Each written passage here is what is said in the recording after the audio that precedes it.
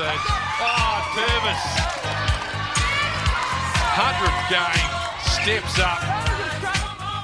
Well, welcome in to Centre Pass in Focus on SENZ. Benaya filling in for Ricardo, and along me is the Centurion, the most embarrassed woman in all of New Zealand radio right now, Storm Purvis. Mate, congratulations on the ton. Raise your bat. Thank you. This is the last day we're going to talk about it. I knew I couldn't get away from it until Tuesday night. Once Tuesday night's done, I'm out. Well, no more. As soon as you walked in, Carmo was walking out, and he said, as soon as he saw you walk in, he thought, I saw she played her 100th game. Incredible. People must be so confused, I reckon, if you don't follow the sport closely. But wait, she's that Didn't girl. she retire a couple years ago? And don't they make jokes about her being like, but hang on, old and retired? The knees, and now she's back out there. It's so exciting for every listener of this show. I want to know, because I know you've been in this, you've sort of been on call for, most of the season. Kind of, yeah. I would like to know how this whole process works. So you've been called before, and for various reasons, either the game ended up getting scrapped because of COVID, or whatever other reason, you weren't able to make it. When did you get the call? Who was it? How did it go down? So every time I get the call, I try and go through every excuse I can think. Yeah. And then I try and get out of it. And then eventually when the one I finally said yes to, which was weeks ago, didn't happen, I was like, sweet, that's the, world telling me it's not supposed to be. I've dodged it, it's fine. And then I get a call literally on Friday at about 1 p.m. from Kitty Wills, the Stars coach, letting me know that Anna Harrison has COVID, tested positive that morning. And she's like, we're driving down to Hamilton at 4 o'clock. Can you jump in the van and come with us? Wow. And play tomorrow. And I tried to say, I've got like my best friend's 30th tomorrow night. And she's like, well, the game's at 2 o'clock. I was like, well, I'm at work at the moment. She's like, okay, well, you just drive down tomorrow morning. And I just couldn't say no. And I think I have a soft spot for the Stars because they're the team I retired with. They were the team that I was supposed to play my 100th with. Unfinished business. Before COVID kind of hit. So I don't know. It was just... And she kind of convinced me, like, you'll only play a few minutes here and there because, hopefully Kayla will be okay. She's not feeling well, but she should be okay. And then I get a text at like 10 p.m. that night. Just letting you know, Kayla's still unwell. I'm starting you. And I just went into this, like, panic mode. But I thought, screw it. Just have fun. So here's the other thing I want to know. Obviously, you've known that you could be called up.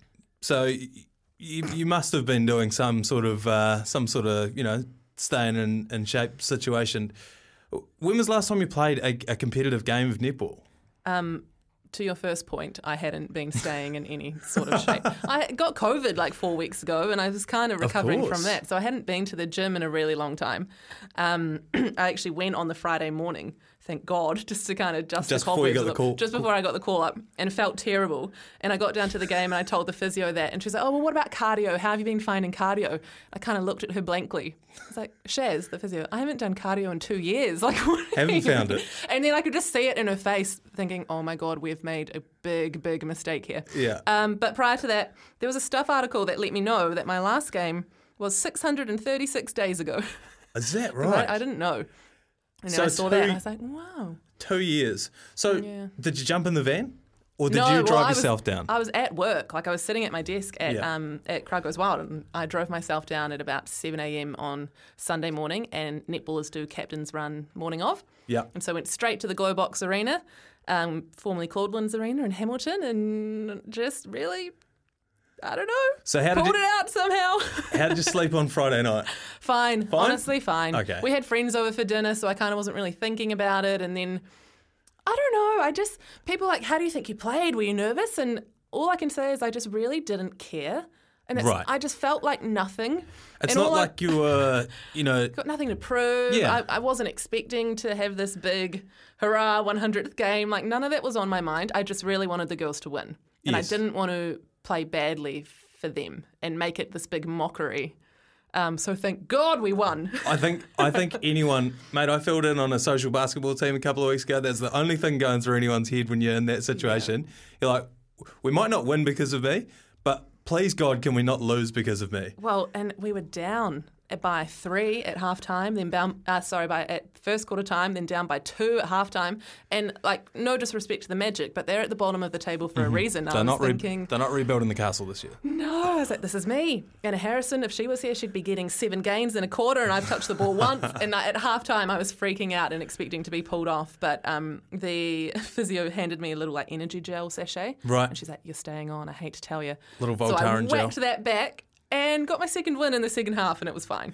So you ended up playing, what, the whole game? The whole game. Oh, my God. Kitty Wills, I have words for you. That was mean. When you got out there, 'cause I watched the highlights, a decent crowd there. How did that feel? Again, I don't know. In your own Nothing. world? Yeah, in my own world. My partner actually drove down, which was really nice, with one of his mates. I wasn't expecting that.